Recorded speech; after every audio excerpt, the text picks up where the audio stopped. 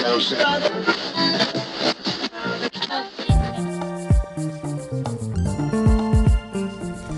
are listening to Legally Binding, a podcast brought to you by Jackson Corporate Law that is all about providing the business community with useful and practical legal tips and advice for growing and sustaining business ventures.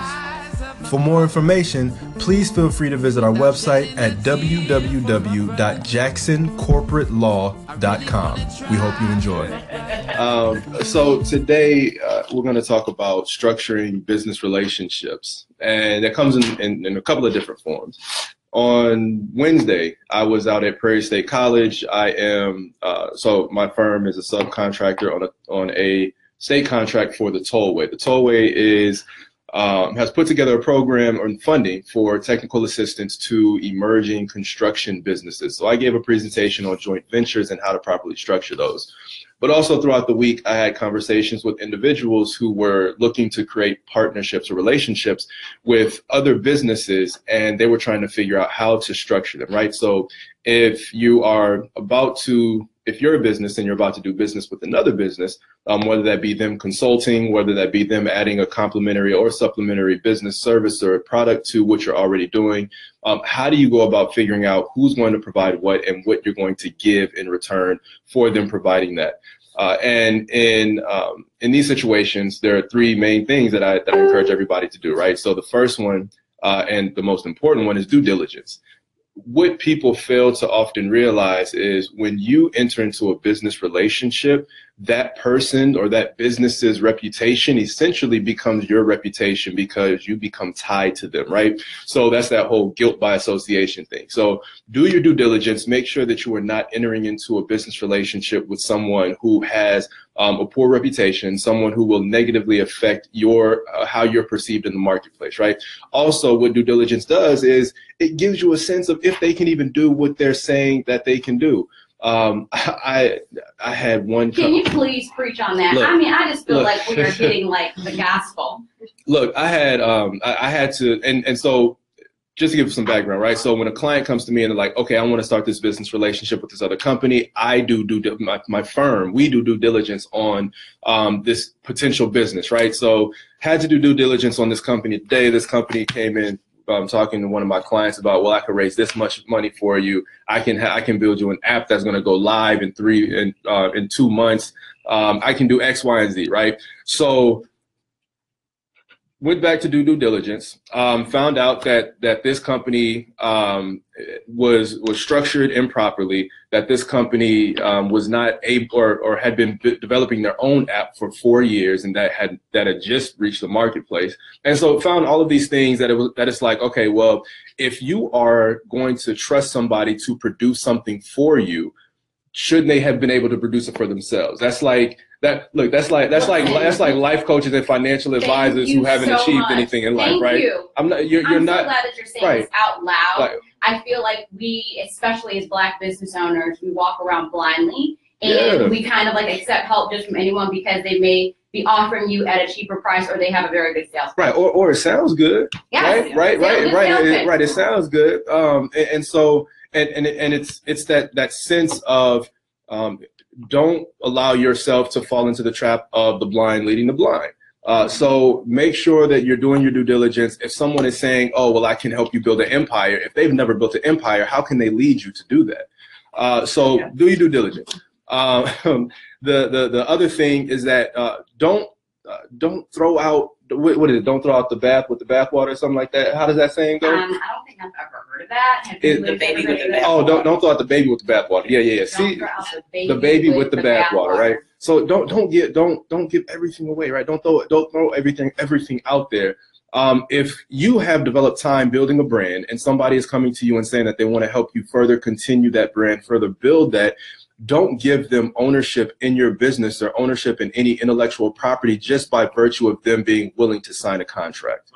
Dun, dun, dun. It's amazing how people enter into business relationships and the terms of the relationship are, oh, well, at the execution of this contract, you're going to give me your business, right? You're going to give me 10%, 20%. And it's like this company is starting to receive benefits before they even provide any benefit to you. right? So it's different if you're paying for a service. But if you are giving ownership or equity in exchange for services that are being provided, you want to make sure that you structure the relationship and the contract in a way to where they only receive that benefit if they are willing or if they are able to produce in the way that they're claiming that they can produce. I'm going to say something maybe real deep. Go ahead. It may shake a lot of folks. Go ahead. But I think that we as Black businesses are giving away the house for free because we don't even see the value in what we have created, and we don't even believe in the value of what we created. Yeah, so and that's systematic. So it is. So it's systemic. We don't see the value, and we have. So I mean, we're always bright-eyed and bushy-tailed when somebody comes and like, oh, well, I can make you $1 million, right? The vetting process goes out the window. All sensibility goes out the window, and it's like, okay, well, the positive, right? So, in the best case scenario, yeah, you get $1 million, everybody's happy. But what happens if they can't perform? And you sign on that dotted line. You still are in a situation where somebody else owns a piece of what you built, and they have done nothing, right? So the other thing that you need to do is make sure that there's a way for being able to cut the relationship.